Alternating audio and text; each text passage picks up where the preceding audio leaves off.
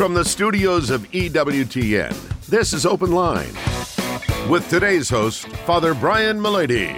In North America, call toll-free 1-833-288-EWTN. That's 1-833-288-3986. Outside North America, call 1-205-271-2985. You can also text the letters EWTN to 55000 or send an email to openline@ewtn.com. A tremendous Thursday to each and every one of you. Thanks so much for tuning in to EWTN's Open Line. Father Brian Mullady is in the house. If you've got a question today, the number is 833-288-EWTN. That's 833-288-3986. If you're outside the United States and Canada, your number is 1-205-271-2985. And we'll even put you straight to the front of the line if you are outside of North America at 205-271-2985. You can always send us an email, openline@ewtn.com.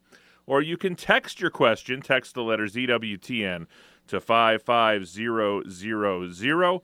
Wait for a response, text your first name and your question message, and data rates may apply. I'm Jack Williams, Michael McCall producing the program. Your call screener is Matt Gubensky and Jeff Burson handling our social media efforts. So if you are watching on YouTube or Facebook Live, you can type a question into the chat window, and it may find its way to us by the end of the program. And our host, as he is every Thursday, today from the friendly confines in Portland, Oregon, Father Brian Mullady. How are you? Hi, how are you? Terrific, thanks. You're comfortable. You're nestled in with your favorite friends, your books. Yeah, that's right. That's right.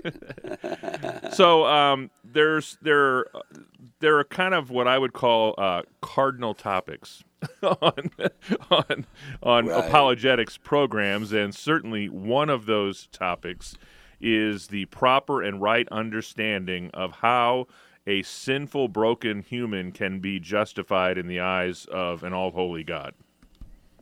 Right, and I wanted to do it more than just as apologetic exercise. I wanted to do it as an expression of the effects of grace in our soul. The cause of grace, of course, is God alone, and Christ is an extension of that because he is the Word of God in flesh. The nature of grace, as we've discussed, I think, in other programs, is to elevate us to experience a union of friendship with the Trinity. Well, what are the effects of this elevation? Well, there are two. This week I want to talk about justification. What does the term justification mean? Well, it doesn't mean the virtue of justice. The virtue of justice is present in our wills, and it has to do with the constant and perpetual will to give to another their due. Justification rather refers to an inner disorder that was causing the original sin when we lost grace, and then our intellect became darkened and our wills, well, we didn't really like doing good anymore. We sort of had an inclination to like tormenting people, and then also our passions all began to go in various directions, so we couldn't get them together. And of course, the ultimate sign of the lack of justification is the experience of a painful death. Now, I want to talk briefly about this today. I think I'll need 2 programs to really expose it completely, because it's a vast topic. But about the justification of an adult, obviously when we're children, we don't make acts of the will and things like that where we have to be turned to God personally because we don't have a moral life yet when we're baptized in the baptismal font.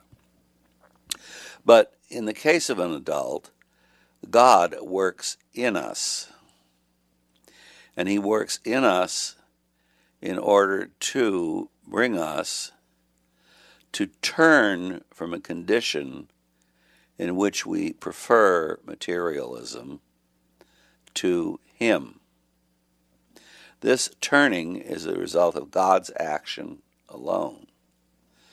And it's described in Scripture as justification because it has to do with the righteousness within, in which slowly but surely, once we receive grace, once we accept conversion, this turning begins to affect all the powers of our soul to take them out of being disordered and put them back into order. So, in a sense, the Protestants were correct. No one merits justification except Jesus. But no human being can merit justification because it's a divine condition in which God himself motivates the soul. Now, the problem with this is we look on it from time as us embracing the forgiveness of sins, and then God in eternity forgives us our sins. But the actual order is the opposite, the deepest explanation of the order, because God is instilling grace, and this is the primary cause by which we reject sin. You can see this, for example, in the baptismal ritual, because we're asked questions about whether we reject Satan and all his works and all his pomps, and then we're asked positive questions of whether we believe in God and things like that. Now, because it's a divinely induced condition, it can occur instantaneously because it's a matter of the will. Most natural growth in a plant, let's say, takes time for the plant to take on the fullness of what is involved in being a plant.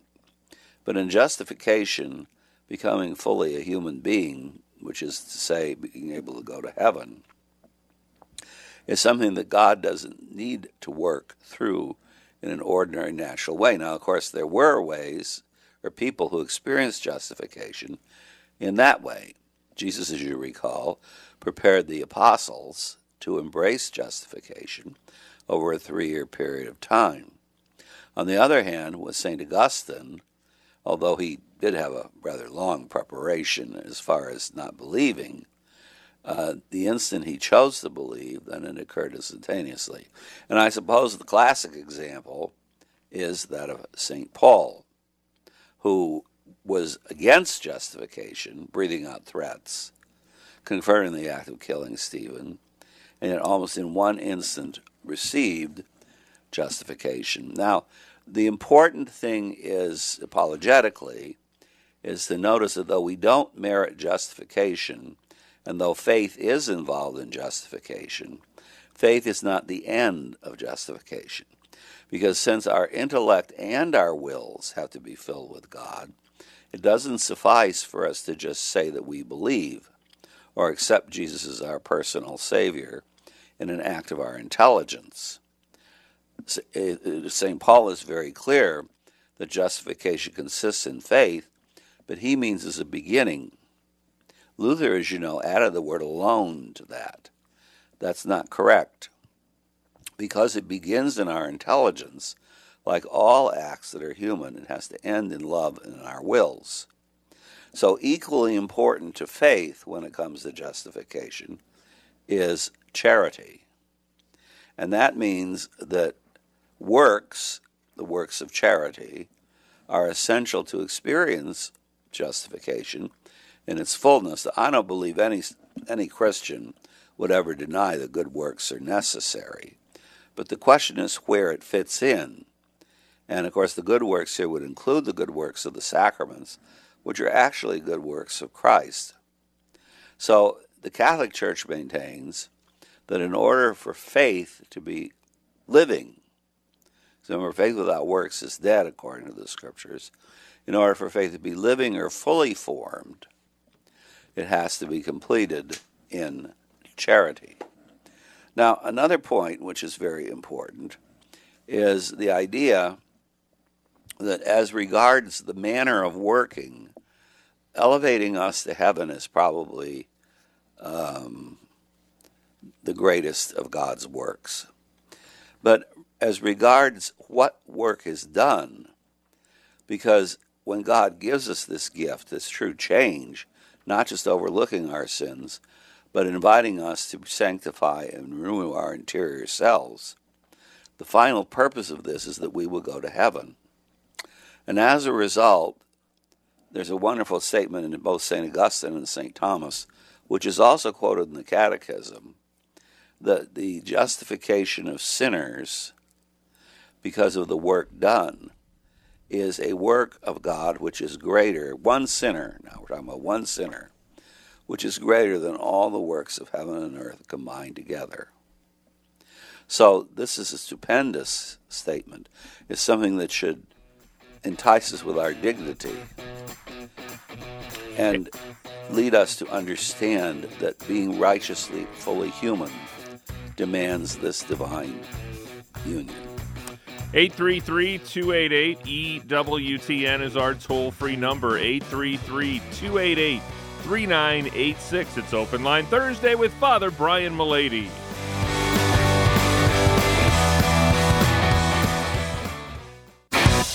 This is Open Line on the EWTN Global Catholic Radio Network. If you have a question, call 1-833-288-EWTN. That's 1-833-288-3986. Outside North America, call 1-205-271-2985. Or send us an email to openline@EWTN.com. You know, Michael McCall, our producer, is such a legalistic, by-the-book, slave-to-the-clock kind of a person. It doesn't matter if you're having a perfectly pleasant conversation with someone. He's going to dive in and cut you off with the music. Through redemptive Catholic journalism, talking about redemption and justification, EWTN News helps advance the gospel and teachings of the Catholic Church. Get our trusted Catholic news right to your email inbox. Just visit EWTN.com and click on subscribe. Phone lines are wide open for you at 833-288-EWTN. That's 833-288-3986. And Father Brian Mullady and I just learned moments ago that we have the same birthday. Right. Saturday, October 16th this year. I will be 59. Father Mullady will be 52. If only it were true. Got an email here from James, and he says, since the Catholic Church is so rigorously governed by supposed canon law, wouldn't one expect to see references to it in Scripture? We don't, so why not? Isn't it just the Catholic equivalent of the Jewish Talmud? Well, we don't see references to it in Scripture because it's not divine law for the most part. There are parts of canon law that are divine law. For example, the matter and form of the Eucharist, what you have to use in order to consecrate the sacrament of the Eucharist. It has to be wheat and flour on some level, and the content of the wine in order to support the change. And the words have to be of a certain character in order to effect the change. But, you know, canon law is just church law, and mostly it's human law, except for those areas that have to do with divine law. And the reason we have canon law is because we have on this earth a human side to this divine society of the church which we belong to. In fact, it wasn't even codified as a system of law until 1918. And the reason was because, of course, various customs grew up in various places, and there were various decisions made about how things should be done. And they finally decided to put them all together in a book and, adjust them so that they all made sense for the whole church. But we don't find it in Scripture because it's not divinely revealed, except for certain parts of it, like the fact that only men can be ordained, for instance. That would be something divinely revealed. But most of the rest is just an attempt by the church to govern itself in this world. So the Talmud, my understanding of the Talmud is it's a collection of customs and normal ways in which the rabbis decided things. But this is a bit more than that. It's not a commentary on Holy Scripture. It's rather an attempt to present a coherent body of legal norms for the human part of the society of the church as it exists here in this world. And so most of it need not be in Scripture nor of a divinely inspired character. So that's why. 833-288-EWTN is our toll-free number, 833-288-3986. Got a great phone call here from Jeff in Las Vegas, Nevada, listening on Sirius XM Channel 130. Jeff, you are on with Father Brian Mullady. Welcome to the program. Go, Jeff. Thank you. Yeah, I have a question. I don't know if it's two-part or a couple of questions. It's I'm an Anglican priest, and I'm investigating Roman Catholicism and wanting to find out about engaging in RCIA and possibilities where that's concerned. And then where Marian theology is concerned, my concerns have gone to praying, to Mary, as it were, and just kind of taking on the posture of meditation to Mary, about Mary, where scriptures of Mary are concerned. Mary's what she means to us, what Scripture teaches her about us, that type of thing. And so I've sort of began my process using that approach. Is that an okay approach? Number one, and then number two, about and I'm interested more. I'm not interested in repriesting so much as I am interested in just the church. All right. Yes, well, that's a valid process. Of course it's a valid process. What I would suggest to you is certain things about our theology of Our Lady. First of all, that you had evangelicals ask me about this. And I say, look, it says in Luke, all generations will call me blessed. For he who is mighty has done great things for me. That's basically all we're doing in Marian devotion. I mean, that's the bottom line of Marian devotion. She's not a substitute for God. And I remember I gave a conference in an Anglican church in Galveston, Texas, many years ago now, on the Catholic idea of Mary. And, people hear what they want to hear in a way a lot. So I asked if there were any questions. So this man raised his hand, because I had given what I thought was a very deep and very beautiful explanation of how you could be a virgin and a mother at the same time, and wife. And he said, so then, you think marriage is evil, huh? And I kind of did a double take, and I said, did anyone in this room hear me say marriage? Who heard me say marriage was evil? No. The whole thing of Marian devotion is that she's the glory of our race, the honor of our people. Remember, Wordsworth said she was our taint in nature's solitary boast, and she's the first Christian. So to think about the life of Our Lady as the most important and deepest, the most loving Christian, that helps you to understand a great deal about what Christianity is about and our own religious options as far as our relationship to Christ. Also, it's kind of sad that the Anglicans, some of course have a very high church idea of Mary, but remember they used to call England Mary's dowry before the Reformation. I mean, the devotion to Our Lady was very, very strong there, and it suffered greatly a dehumanization by being turned into something which I would say is overly intellectual. And believe me, I'm a Dominican, I like intellectual things, but you get too intellectual in the wrong sense, where everything is a matter of just study, and though the study is extremely important, what it should lead you to is personal relationships. And Our Lady is certainly about that. So I think you're doing a very good thing to inform yourself about all this, to try to discover and discern what Catholicism offers, not only regarding Mary, but also as far as especially a universalist religion. Is that helpful for you, Jeff? It is, and I'm just wondering about the RCIA piece. You'd have to ask your priest. A lot of times they let, if they have an idea that someone's highly educated in the difficulties of theology, and certainly many Anglican priests or Episcopalian priests are quite educated in this, you don't necessarily have to go through the whole process. But that depends on the diocese, and it depends on the parish and how, much they want to enforce the bureaucracy for the ordinary people. But who knows, if you went through RCIA, you might be able to help the candidates too, because not everybody who teaches that has a clue about they're not all that deep, some of them, which is sad. Some are very deep, but some are not. So that's all. You just have to talk to your parish priest to see what he offers to you.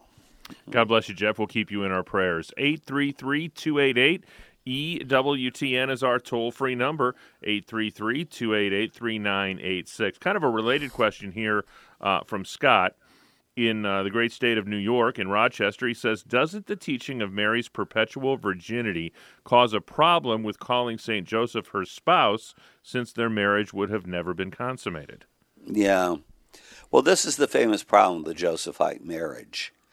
And the way this has been resolved, and John Paul II also has a section where he discusses it, is that Mary and Joseph never said they never would consummate their marriage. What they said was that they remained open to divine providence, that God had told them at that point that it should not be consummated. And if he should ever change, his will in this and may reveal it to them, that they were ready and willing to obey God, whatever he wished of them. So they didn't preclude the possibility of consummation as a condition for marriage, which would have made their marriage invalid. What they did is they offered up its possibility to what divine providence revealed to them, and divine providence had revealed to both that they had to remain virginal. And but that didn't mean that would always be the case. So they were willing in obedience and love to give themselves to whatever God wished for them. 833-288-EWTN is our toll-free number, 833-288-3986. And we'll just wrap up this whole topic. We have our friend Jeff gave way to two of these emails, the one about the Marian issue, and then Casey writes in, and she says, I am currently involved in RCIA classes with my boyfriend, and she wants to know if you have any words of advice for them as a couple. Oh, well, not knowing you, it would be hard for me to give you practical advice personally. But just try to be sure you both study the catechism. And whatever they teach in the RCIA class, which I'm sure they're trying to teach you the faith generally, sometimes they omit certain important things. And, you're not forbidden, in fact, you're encouraged to try to read the catechism on your own and try to make sense out of it. That's why it was produced in 1986. Some of it you won't understand without help. Some of it you will understand. And that's what I would hold out to you. 833-288-EWTN. That's our toll-free number. It's a free phone call anywhere in North America. Straight ahead, we'll talk to Ellie in New York City, Jerry in the great state of Texas, Gary in Lexington, Kentucky, and we've got plenty of time for your phone calls as well. The number again is 833-288-EWTN. That's 833-288-3986. And if you are outside the United States and Canada, we'd still love to hear from you. That number is 1-205-271-2985. It's EWTN's Open Line Thursday with Father Brian Mullady.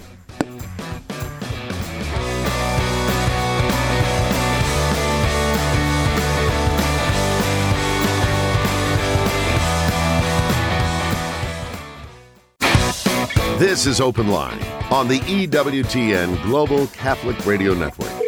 Back to the phones we go. Next stop is the Big Apple, New York City. Ellie is in New York listening to us, or watching us actually on YouTube. Ellie, thanks so much for holding. Welcome to the program. Hi, Father. Hi. So this is my question. How come people think of God as two different gods? Since in the New since the one from the Old Testament seems more strict, and the one in the New Testament is more merciful. Well, this is an old error, and it led one heretic to maintain that there, in fact, were two different gods, and that Christianity had done away with the God of the Old Testament. But this is ridiculous. Obviously, Christ's whole teaching is imbued with God as he's revealed to the people of Israel in the Old Testament, and all the prophecies point to him. The reason that God seems so tough in the Old Testament is, first of all, because the people did not yet have, they could experience grace. There were saints in the Old Testament. If you want a list, look at Hebrews 11:6, or chapter 11, because they're listed there. But St. Paul says, but though these people believed, and so they received grace, they would believe basically so that their faith would be perfected in us, in the New Testament, because we see the fullness of the mystery in the second person of the Trinity. And God seems harsh in the Old Testament, partially because, remember, the people are extremely materialistic. Every time God gives a command, the first and most important one was the one about one God. Well, they're breaking the commandment at the bottom of the mountain while he's revealing it at the top of the mountain. And the history of Israel was replete with, on the one hand, a desire for heaven and waiting for the Messiah. Yes, that's important.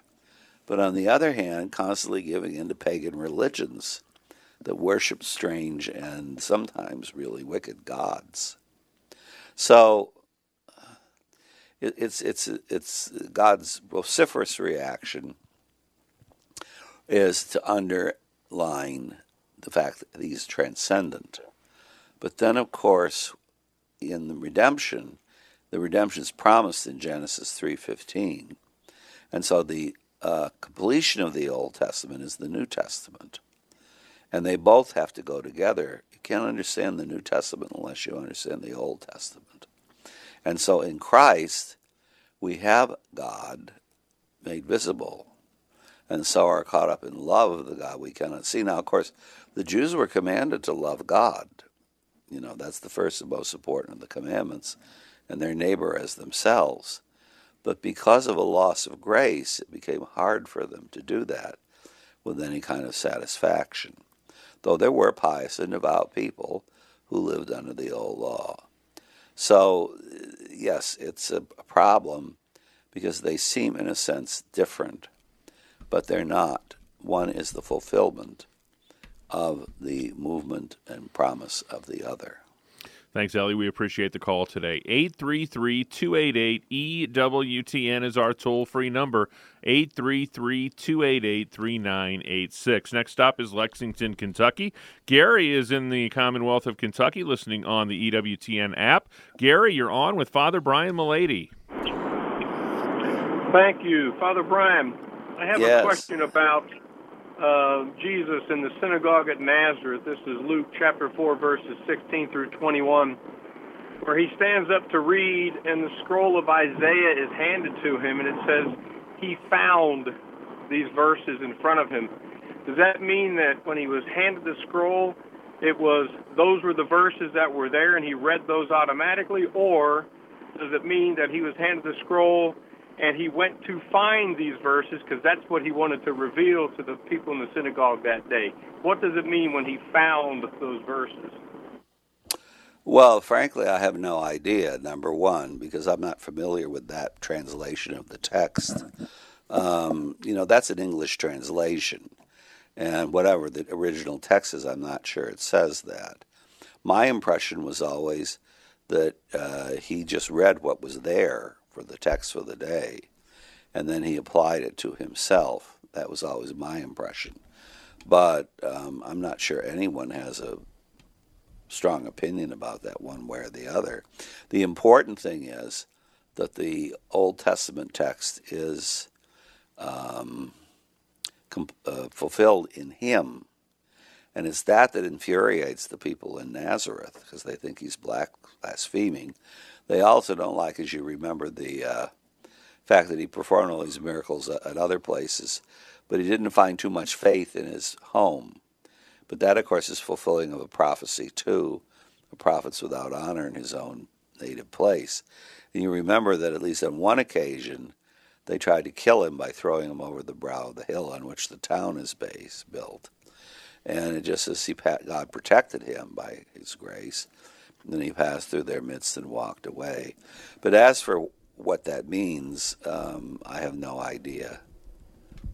Thanks, Gary. 833-288-EWTN is our toll-free number. 833-288-3986. Couple of open phone lines and plenty of time for your calls.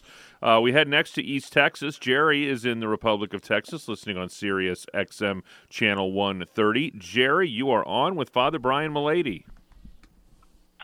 Hello, Father. Hello, Jerry. My comment or question or both about the Holy Mother is, I'm 71 years old right now. My mother handed me a set of books many years ago called The City of God, or The Mystical City of God. Marian. Marian. Yeah. She told me that you probably should be at least 60 years old before you read this. Which, of course, piqued my interest. But my question, because that book, which tells about the life of Mary, she had the sister of Greta had interlocutions from God saying she has to tell the story. It was time for the world to hear about, Mary. Okay, and the book had been imprinted by bishops and popes at that time and all that. And this woman became very well known for this. Now, she tells the story of Mary from her Immaculate Conception at the gates with Joachim and Elizabeth, her parents, all the way up to her childhood, working in the temple, and all the things that she faced to her espousement with Joseph. And the details are a little different than we were commonly taught by the church. Not much, but, all within the scope of things. But my question is this, because it's such a great book, and it tells you everything you need to know about Mary, how long she lived, how she lived, what she did with Jesus, and the whole world, and what she did. So what's your question? With the church after Jesus died, and for the next 30 years or so while they formed the church. My question is, why aren't we taught this or about her when we're young? And other people talking, they don't even talk about her. Or why? Go ahead. Well, the reason is because it's not doctrinally defined. I mean, no one knows if that's true or not. This is a woman's private revelations, and private revelations are only matters of human faith. And when the church examines them, they say things like, well, this won't destroy your faith, but we're not sure this happened. And, of course, the more detailed it gets, the less sure we are it happened. So it's very dangerous to govern your faith or try to require others who may not be as enthusiastic about Mary of Agreda as you and some of the other people are, to try to force them to read this as though it was the catechism, because it's not. It might be very helpful to you and for others for their edification, but that, again, doesn't mean it actually happened.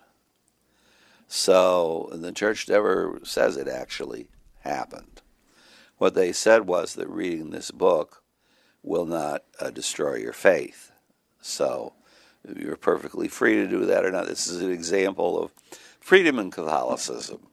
So you're free to read that and enjoy that, but not to impose it on other people, because it's not a matter of the creed. And there's no reason, therefore, for it to be. My goodness, children today don't even understand the catechism that I was taught as a child. How are they going to get into all these, details of the life of Mary? So I think that we have to work on the more important and certain central mysteries. And if people want to read things like the Revelations of Mary of Agreda. That is very nice, and I would encourage them to enjoy it.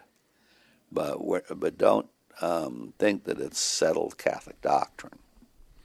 833-288-EWTN is our toll-free number. Still time for your calls at 833-288-3986. Dominic is in Pittsburgh, Pennsylvania, watching EWTN television today. Dominic, you are on with Father Brian Mullady. Hey, Dominic. Hi, Father Mullady. How are you? Good. I have a quick question. My nephew, who I was a godfather to, died with COVID. Yes. Hold on a minute. Go ahead. Okay. Okay. Does he have a right for a mass if he gets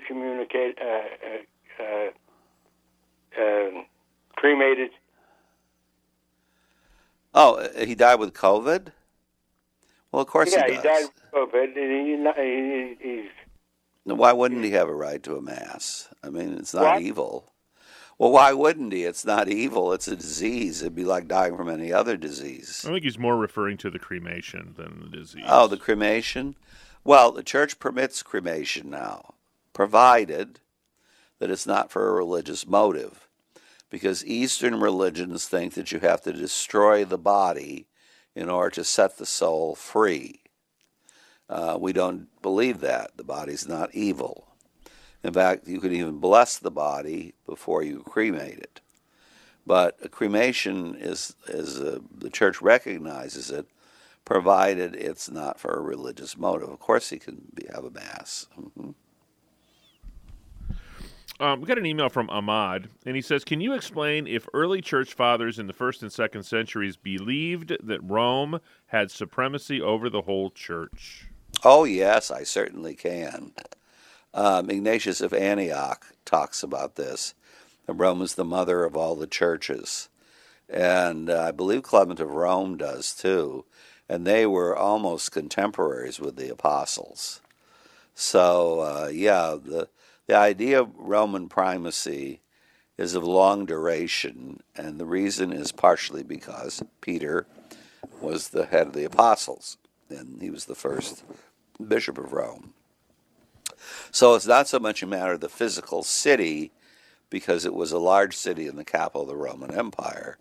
It's a matter of the fact that Peter was its first bishop. Oh yeah, there's clear reference to Roman primacy in several of the documents of the ancient fathers. You may remember that it was really the ancient fathers that led Cardinal Newman to Rome. Finally. I know it seems strange. Now, I'm not saying it has all the pomp and circumstance of the Vatican and all those things, but certainly it was looked upon as the mother of all the churches. Yeah. Maria wants to know if you have any advice for people who suffer from obsessive-compulsive disorder or other mental illnesses. Well, yes, but I'm not sure I can summarize it in 5 minutes. It is, after all, a complicated condition. Look, I'm going to be writing a book for EWTN on the ideas of Dr. Conrad Bars, who had a very interesting opinion about this. And his opinion was that Freudian psychology looks upon obsessive compulsion as caused by a conflict between what we perceive the moral law to be and our passions. And so the best way to resolve it is to do away with the moral law, basically. No, we don't believe that. In our passions, there are two different desiring faculties. One which enjoys the good as such, the other enjoys the good as difficult to obtain or is utilitarian. What happens with some people is that they're educated in such a way about certain things, sex is certainly one of them, where they're taught to fear it in general, not sexual sin, but the feeling. Well, the feeling naturally arises in puberty. So what's the natural response to something you consider to be evil? You are so afraid that you try to keep it from entering into your character because you don't want to deal with it. Now, for many people, this isn't a serious problem. But for some, the fear is so powerful that you actually block it out of your consciousness. Well, when it's blocked out of your consciousness, your morals part, your intellect, the will, can't deal with it and integrate it into your personality, which normally would happen when a person's a teenager. Since it can't be integrated, it still exercises pressure. It never goes away. And it will burst out in strange ways. So you have a person who's excessively afraid of sexual pleasure and yet acts out all the time and can't seem to control it, or is promiscuous, and they don't understand why. So the obsessive-compulsive nature comes in the fact that the fear, or sometimes it's anger, which would be the fact that you have a very strong personality, you just slap it down and bury it alive. It needs to be uncovered. Now, Freudian analysis, psychoanalysis, is one way to do this about certain things, but not about everything. And the reason it fails is because it's not about everything. For many people, what they need to do is learn to trust someone else to tell them the truth about these inclinations. Because only when they trust does the fear or anger begin to subside. And then what you've been repressing inside, but jumped out to obsess over it, slowly comes to the surface. And even though it may cause some difficulty for a little while, you then begin to try to integrate it like a teenager would in a shorter, because you're an adult, you can do it in a shorter period of time. But still, a flawless explanation of this is involved, and that means that Catholic doctrine about this. So we're not freed from the moral law. We're freed for the moral law. Obsessive-compulsive behavior is lawless. And what we need to do is try to reintegrate the law into our personality, but in a true sense, not a false sense. Now, I tried 5 minutes to explain this. That's pretty good in 5 minutes. 833. Look forward to that book. Are you working on the book now? Yes, we're just beginning the first chapter. Have you worked with his daughter Suzanne at all on this, or no? No, I know her. I should say I know of her. I've corresponded with her mother many years ago. But one of the problems that all of the people that follow Dr. Bars's ideas have is that they're all based on Thomistic psychology. And many of them don't understand the Thomistic psychology underneath it. And that needs to be more clearly explained, I think. Yeah. We'll head back to the Republic of Texas. David is listening on Guadalupe Radio. David, you're on with Father Brian Mullady. Hi, David. Hello, Father Mullady. I like that. Republic of Texas. Yes. Let me ask you a question about how the church feels about vasectomy and how you would feel about when I was young. I got a vasectomy as a young, dumb kid, but now it's too late. Okay. First of all, it is birth control. So it's a mortal sin. I had to explain this to two buddies of mine who were both humongous former sheriffs in California. And what was very interesting is when I explained this to them, because one of them was a very devout Catholic, the other one a return to the church, they said, "You're kidding." And I said, "Well, look, can you have any children?" "No." "Well, then it's contraceptive, right?" "Oh." Well, anyway, when we finished our conversation, one of them, they were brothers, and one left and the other one stayed, and he said to me, "Father, deep down we knew it was wrong, but we wouldn't admit it to ourselves." Okay, that's number one. Number two, the church is hoping, because doctors are experimenting with this, that eventually there'll be an inexpensive and easy way to reverse vasectomy. I don't think that it's attained yet, but again, there could be an argument about that. And frankly, I'm not really an expert on medical surgeries enough to make a judgment about it personally. But the church is hoping that for those people who are like you, who did this kind of in ignorance and now wish it were different, that there would be a surgery of some kind that would be inexpensive and not too painful and not too intrusive, that would allow it to be reversed. Because really, if it's possible to reverse, and I mean not just possible with a capital P, but if it's possible in a way that isn't too intrusive, that it should be reversed.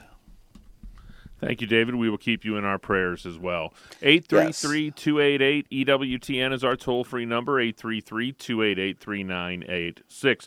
Be sure to check out Joan Lewis and Vatican Insider Saturday at both 5 a.m. and 9:30 p.m. Eastern Time. So all of you early birds and night owls, we've got a time for each one of you. Again, Joan Lewis, Vatican Insider, Saturday 5 a.m., and repeats again at 9:30 p.m. Eastern Time right here on EWTN Radio. Sean would like to know if recreational marijuana is allowed according to Catholic morality. No. The answer is no. But what if it's legal, Father? The answer is still no.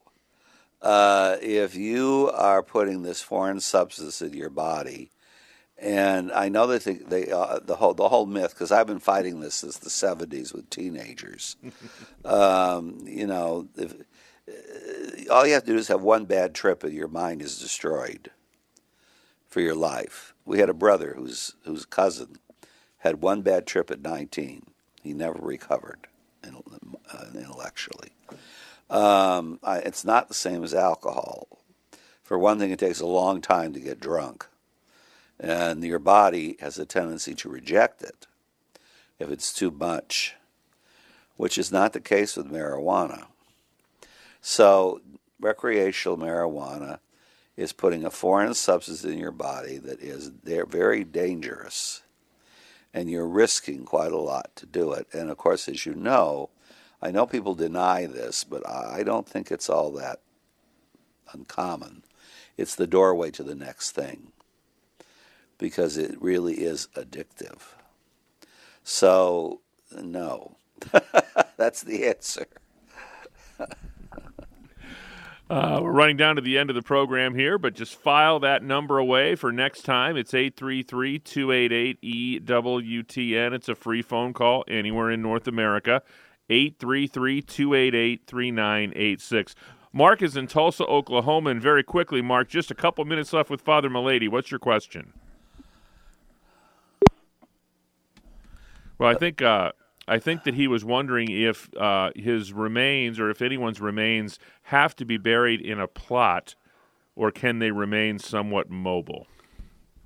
You mean like on your mantelpiece? Yeah, or in your car, or I don't know what he was getting at exactly, but he wanted it to be mobile. The body is a holy thing. It participated in your moral life.